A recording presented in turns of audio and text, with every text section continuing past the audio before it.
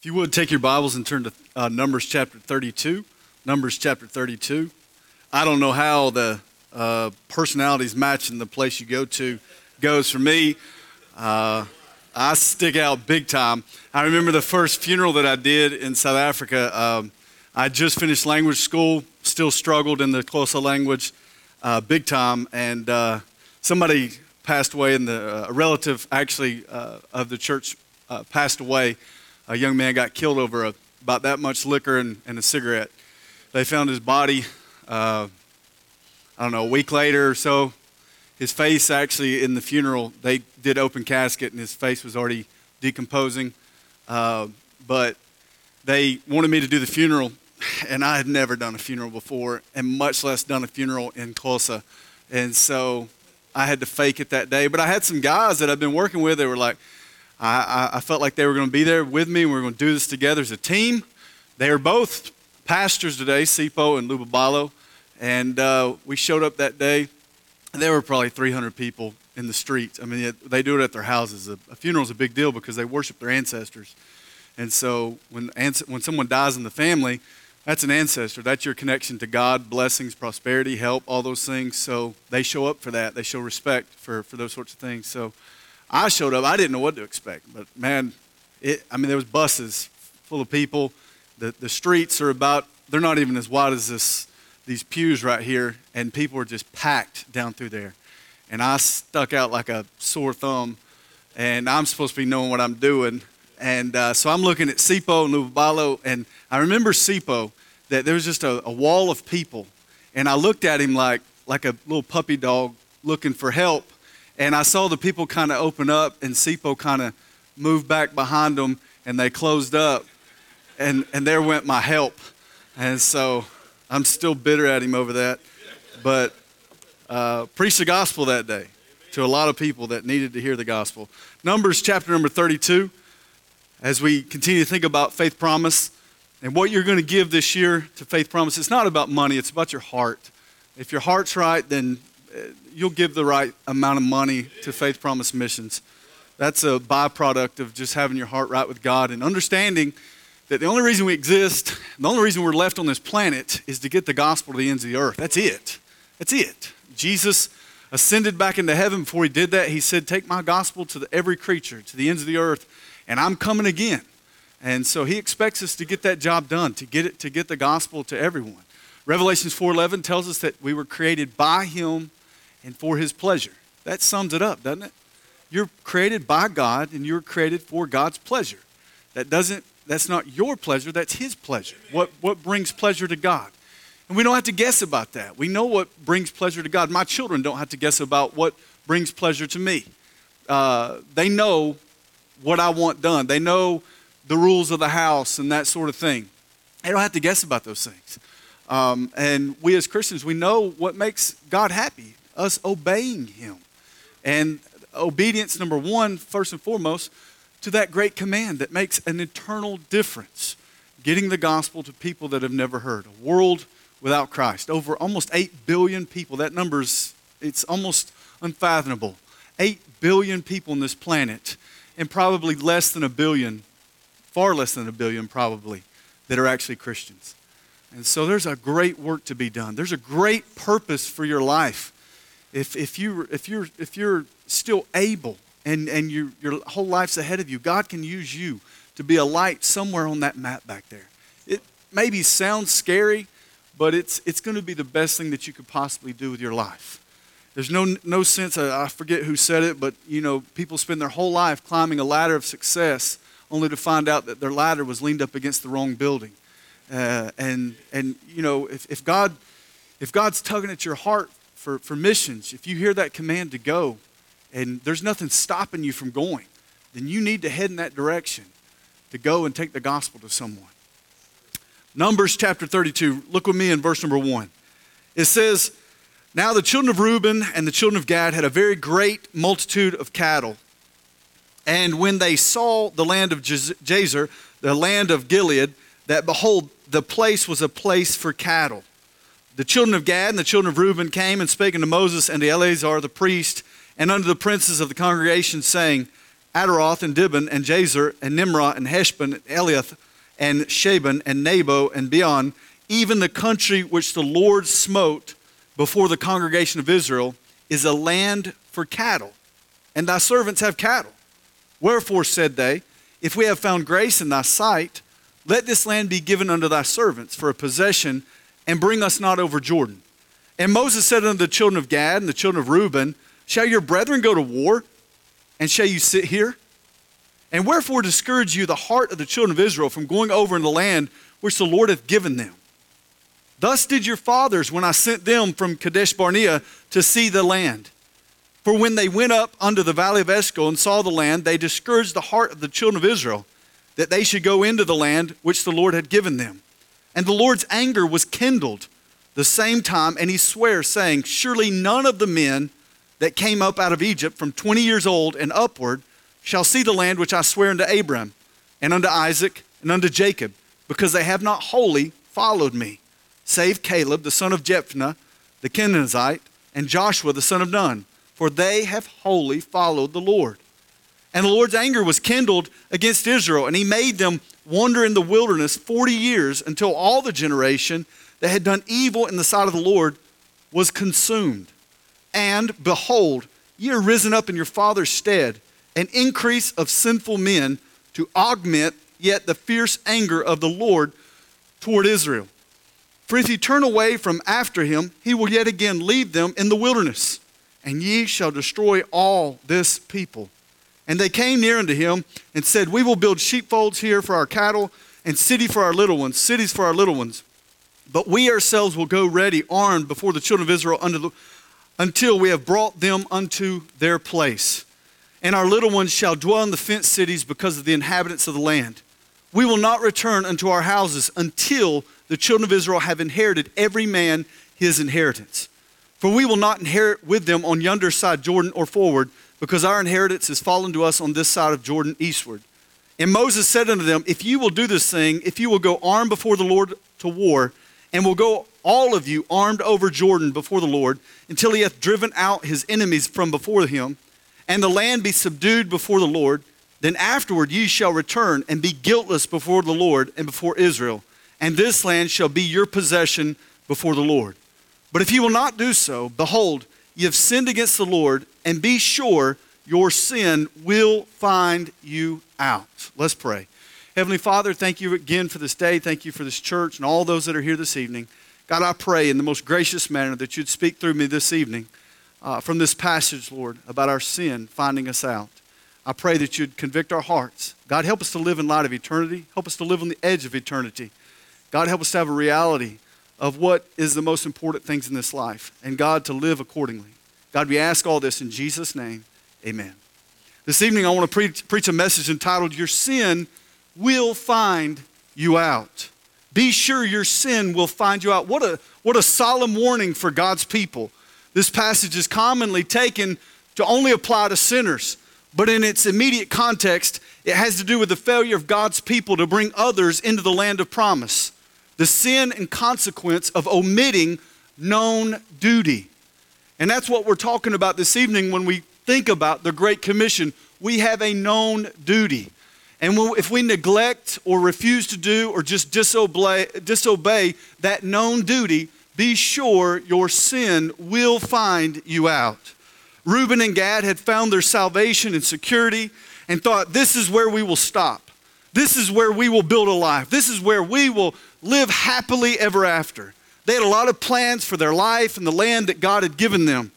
One small, gigantic, huge, enormous, serious problem laid in front of them, and that was that their brothers had not gotten their land and had many wars yet to fight. Could they sit at home and live a normal life while the battle was raging next door? By the way, the world is next door to us this day and time. You can get on an airplane and within hours be to the furthest edge of the earth, be to the furthest part of this world. We live with the world next door to us today. Could they live there in peace and in victory, farming and ignoring their brothers were still at war, making God's name great in all the earth? Numbers 14:21 said this, but as truly as I live, all the earth shall be filled with the glory of the Lord. That was their purpose. You see, God chose Israel out not because they were some special nation, but because he would make a special nation out of them so that the rest of the world would know that there is a God, and it is the God of Israel. They had that choice. They could sit there and they could let their brothers go on and fight the war. They had a choice to make. But remember, he that keeps his life loses it. He that loses his life for Christ's sake gains it. God warns them. The choice was stay, live it up, enjoy the farm, and lose everything in the end. But if you go and you'll fight, you will gain it all and return to enjoy it. It's your choice, but if you choose the former, just know your sin will find you out. See, there's a New Testament verse that says, God is not mocked, for whatsoever man soweth, that shall he also reap. Friend, there's things, I don't want you to think that God is chasing you many times in life, that he's got a chair holding it over your head, that when you mess up, he's going to whack you over the head with it. No, there's built-in consequences many times for the things that we do. And in this particular situation, God tells them flat out that if you refuse to do what you are obligated and know to do, your sin will find you out. No, your sin will find you out. Knowing that, let's remember these truths. First is this. Remember who gave you what you have in the first place. Look there in verse number 1. It says, now the children of Reuben and the children of Gad had a very great multitude of cattle. Where did they get those cattle? From God.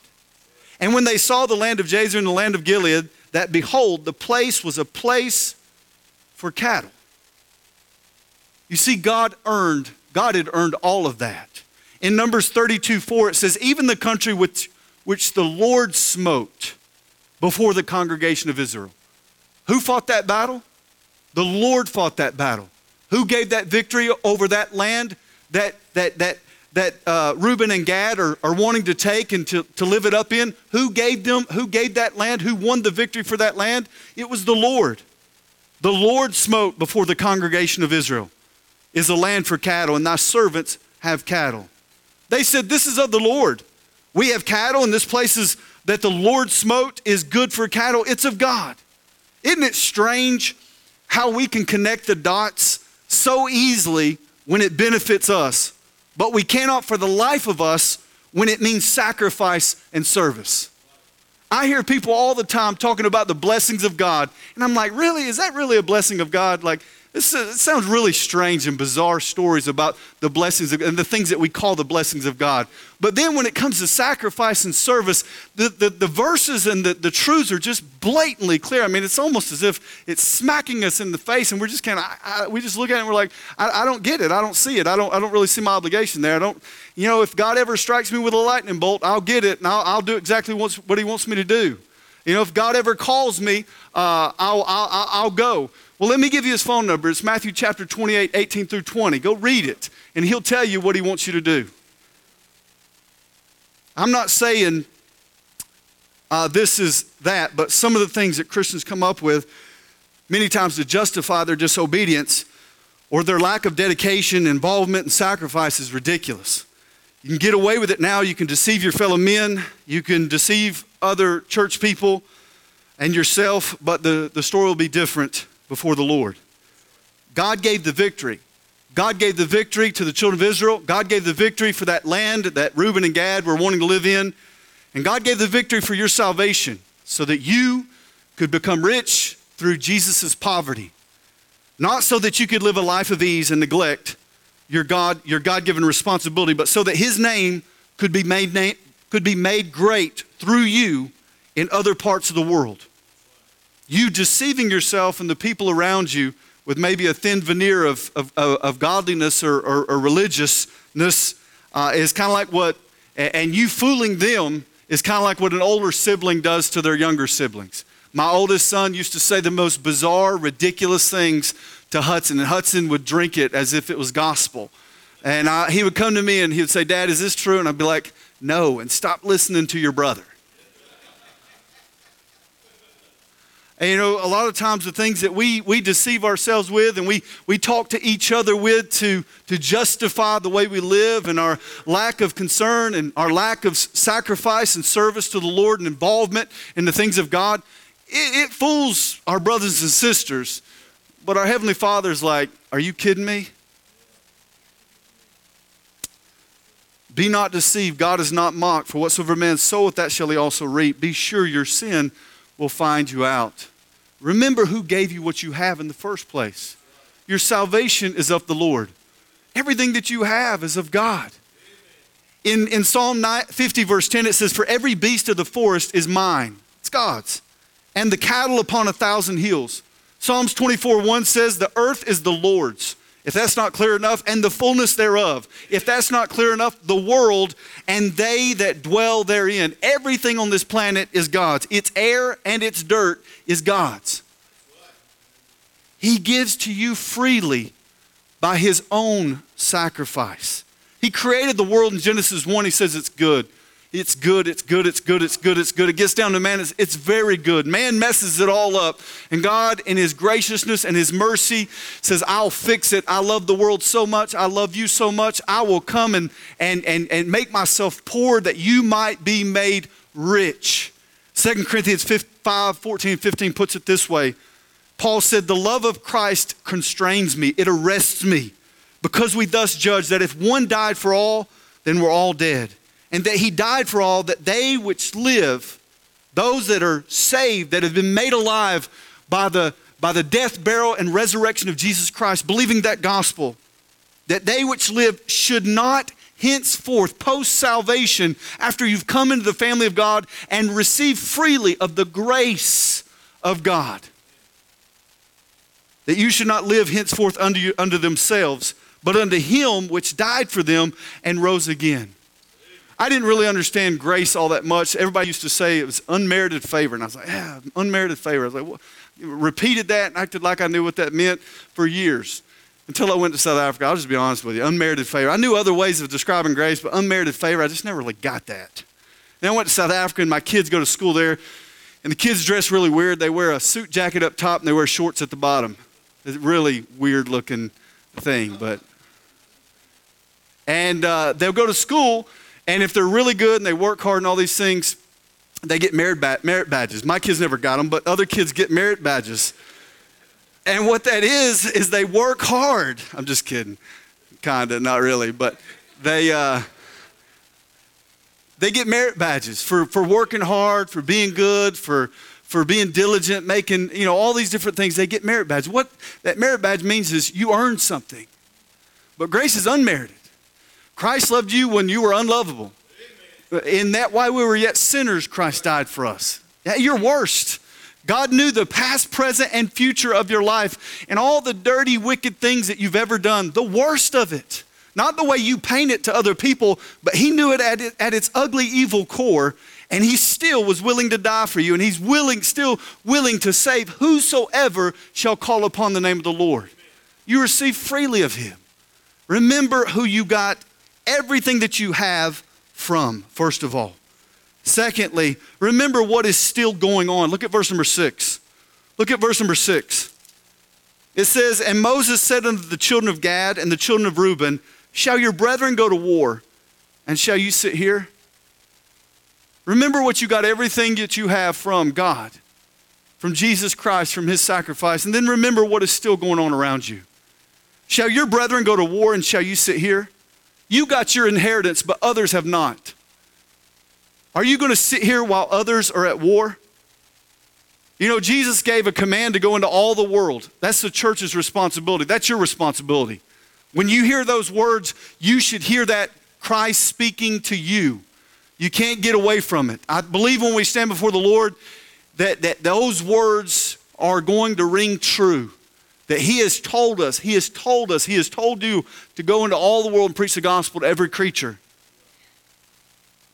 But yet many of us, while there's a war raging, and there's a war raging, almost 8 billion people in the world, but if you'll watch that, there's an incredible amount of people that are dropping off into eternity, even as we sit here. We used to have that blinking sign that blinked eternity on it. And that was representation of how often people are dropping off into eternity, most of which are going to hell. Many have never heard the gospel of Jesus Christ. There's a war raging. for the souls of men.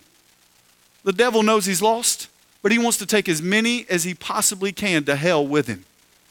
And God, Christ, our King, has set us up as fellow soldiers on this earth to take his gospel that can free any man from the bondage of Satan and sin and bring them into the family of God.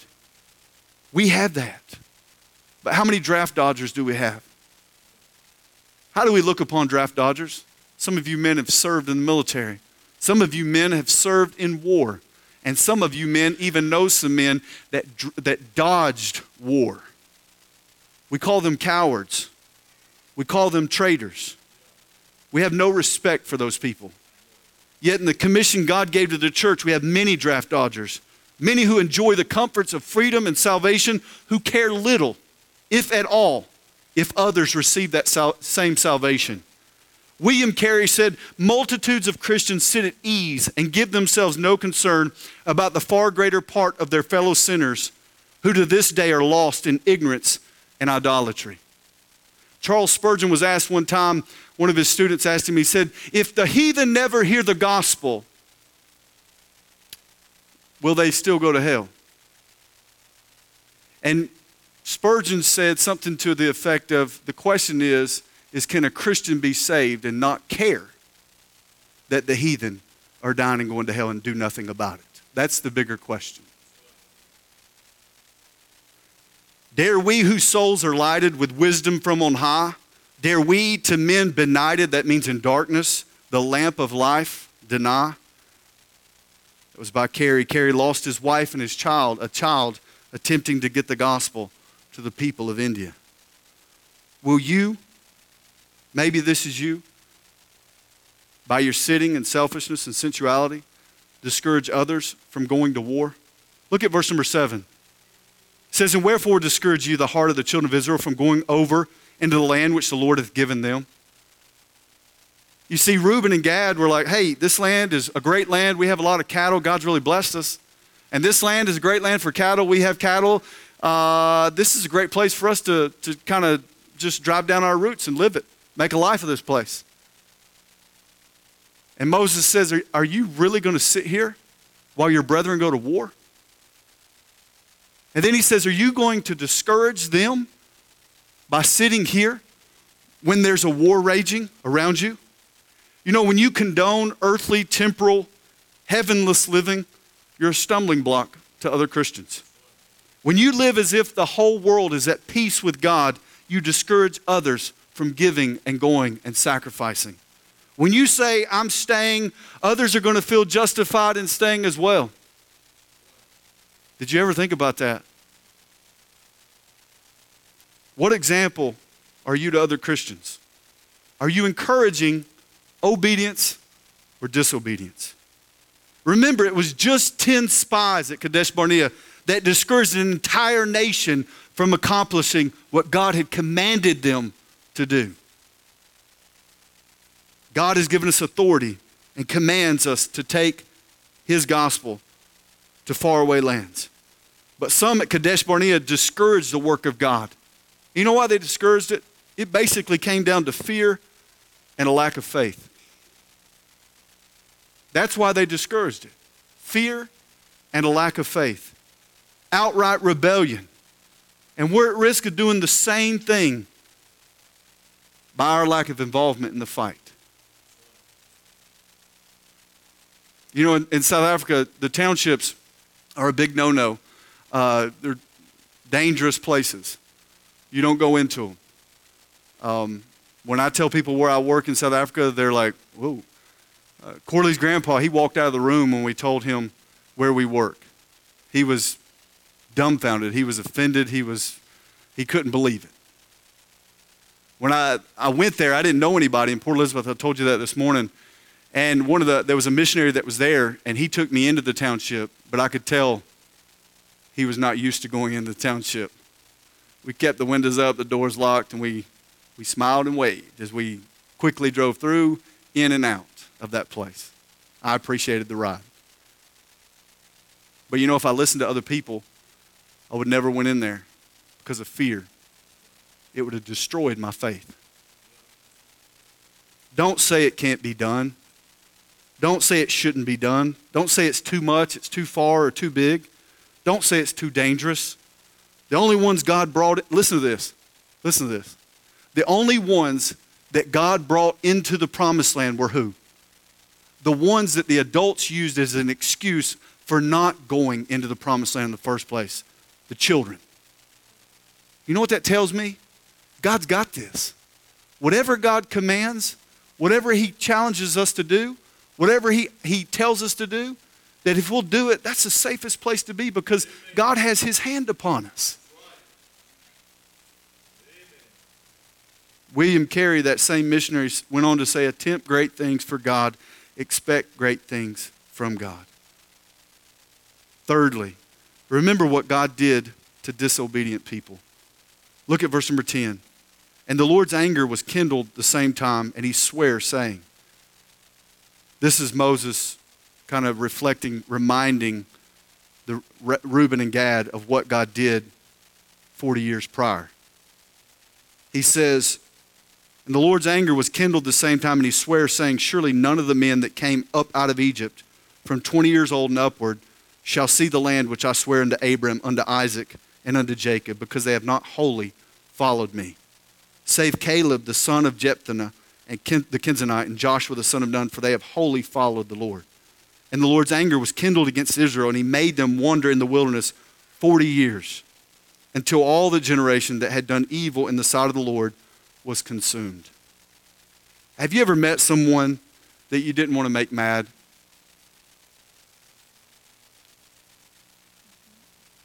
God is not one to lose it, so to speak. His anger is perfect. But God does have righteous anger. It's fully justified. It's exact. It's precise. It's prescriptive for just the right sin. You don't want to kindle God's anger by fear, by a lack of faith, or by a rebellious spirit. Christians, don't fool yourself into believing that God cannot get angry with you. He is your loving Heavenly Father. He is gracious and He is perfect and patient. But when you are disobedient, expect God, the Heavenly Father, to bring chastisement into your life. He is not a dad that has swallowed the 2020 psychobabble that says, oh, there must be an underlying problem here that stems from what your parents did to you. I'll okay this. No, that same God has multitudes, many verses, verse after verse after verse, that tells us as human beings to spank our own children. And it would be hypocritical for Him not to do that to His. God expects obedience, and God will discipline His children for disobedience. It's still in love, but He will do it. God is the same God. It's not like God got right with God between the Old Testament and the New Testament, and that God is not the same God. It's the same God. In Hebrews chapter 13:8, it says, Jesus Christ, who is God, the same yesterday and today and forever. The God we read of here is the same God that we have and worship today. Only Joshua and Caleb survived the judgment of God. The rest of the children of Israel wandered and wasted their lives in the wilderness for doubting and for discouraging the work of God. In Numbers 32:12 it says they have wholly followed the Lord, talking about Joshua and Caleb. And the rest of the people were utterly consumed. All of that generation died. Let me just remind you, friend, you're expendable. If we're not willing to do the work of God, God will find someone else to do it. God loves us. God wants to use our lives. That's what we were created for. But if we won't, we can waste away in the wilderness, and God will get glory out of someone else's life. In verse 15, He says, for if you turn away from after Him, He will yet again leave them in the wilderness, and yet shall destroy all this people. Moses said, God will destroy this generation too. 40 more years of wandering is what he said. That's what he said. I'll do it. He'll do it again. Friend, if He'd do it then, He'll do it now. God will raise up another church that'll get His gospel to the ends of the earth. God will raise up another church. I'm not saying that the work of God will stop. I'm just saying the work of God will continue somewhere else. I'm not saying that God will stop using people. I'm just saying God will stop using your life and he'll use someone else's life. Understand that your sin does not just affect you. Your disobedience, your discouragement, your lack of faith, your fear, it does not just affect you. You're willing to just be content while there's a war raging around you, not caring about the souls of other people. That does not just affect you. No man liveth or dieth unto himself. The Bible tells us this. What you do or choose not to do affects others around you. If Reuben and Gad had turned, what they did would in turn affect the lives of all the other tribes of the children of Israel. Moses knew that this would cause others to disobey. They would be discouraged and they would disobey, and God would in turn leave all of them in the wilderness. They would die in the wilderness. Mind you, these were God's light in the world. This was God's light in the world. They would all die in the wilderness, and it would be Reuben and Gad's fault. That's what Moses told them. Your lukewarmness, our disobedience, our selfishness, our worldliness, our faithlessness, our fearfulness is not just affecting us. It'll affect your family, it'll affect the church, and it will have an effect upon the whole world. Concerning the one business of the church, someone said, it is evangelize or fossilize. Government leaders know that their whole financial power and life depend upon the amount of business done abroad. The motto, therefore, among many nations is export or die. The church should have the motto of export or die. Get the gospel to the ends of the earth or die. Lastly, remember you have to make a decision. And I'm finished. Remember you have to make a decision. Look at verse number 16. It says, and they came near unto him and said, we will build sheepfolds here for our cattle, cities for our little ones, but we ourselves will go ready armed before the children of Israel until we have brought them unto their place. In verse 18 he says, we will not return unto our houses until the children of Israel have inherited every man his inheritance. So my question for you this evening, will you sit here while others go to war? Or will you go before them ready and armed? All of us, each last one of us are called to be Christian soldiers. Whether here or abroad, we should all have a wartime mentality. Some of you have lived through wars. I mean, the wars where it got really, really, really scary, where it was affecting your lifestyle here in the States, where you were worried about even how it was going to turn out. And you had a wartime mentality, or maybe your parents had that, and they experienced that wartime mentality. There was sacrifice. There was a seriousness and a sobriety about your life in those times. Well, friend, as a Christian, that war is raging at all times. We don't see it. But friend, it's there. The Bible says that the god of this world is Satan and all of his little cronies in this world. The world, the flesh, and the devil against God and the gospel, and there's a bottomless pit filled with souls that are being tormented day and night forever and ever, and more to be added. In church, we can do something about that. But we got to decide, we got to make a decision, and all of us will. You'll make a decision before you go out of this room tonight. No, I'm not going to press me into making a decision. You'll make a decision. It's kind of like I called cable company when I came back last time, and I asked them what they were charging for cable TV. And she said this amount. And I said, is that the best you can do? She said, yeah. I said, well, I'm going to call around and find another place. She said, you'll call me back. I said, what? I'm not calling you back. Sure enough, I called her back. You're going to make a decision. Your decision may be to forget it. But you made a decision. You make a decision, hey, I think God might use my life as a missionary. I think, unless God stops me, I think God wants to use me as a missionary. You may say, I've not been doing much in Faith Promise. If I was standing before God, I'd be ashamed of what I gave to get the gospel to the ends of the earth. I've not been praying for missionaries.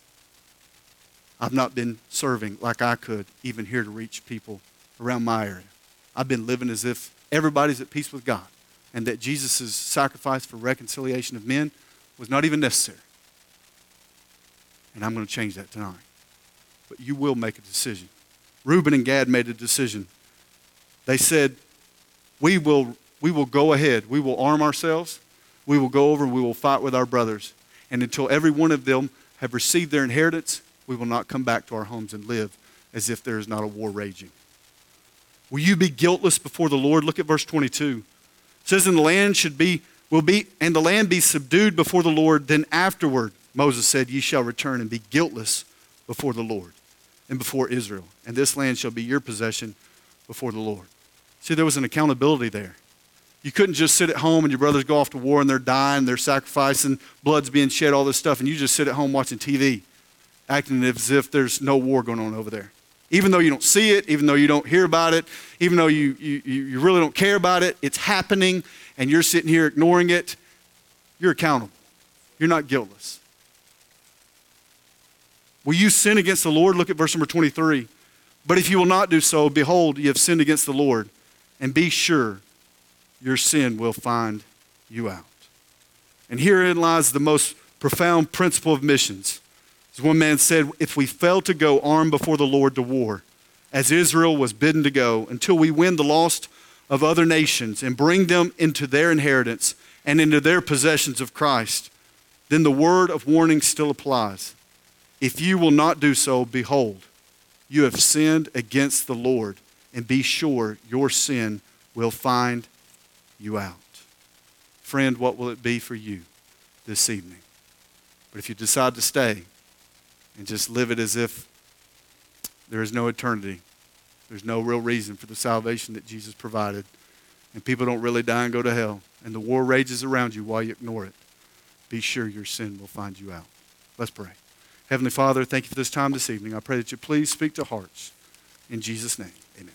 With every head bowed and every eye closed, just for a moment of invitation, maybe you'd like to respond to this message, because I'm going to tell you something, we're in a warfare. And it's raging. In these last days, time's running out. It's urgent that we get involved. It's urgent that we get serious about this Christian life and walk the walk and not just talk the talk. What a great message, amen. How many say, preacher, I know without a doubt, if I died today, I know I'd go to heaven because somebody brought the gospel to me, and I'm so thankful. Would you raise your hand as a happy testimony of that all over this auditorium? Nobody looking? How many glad you're saved? Say amen. Amen. Should never get over it. We're on the winning side, praise God. We're going to heaven, and we can have the abundant life if we choose so.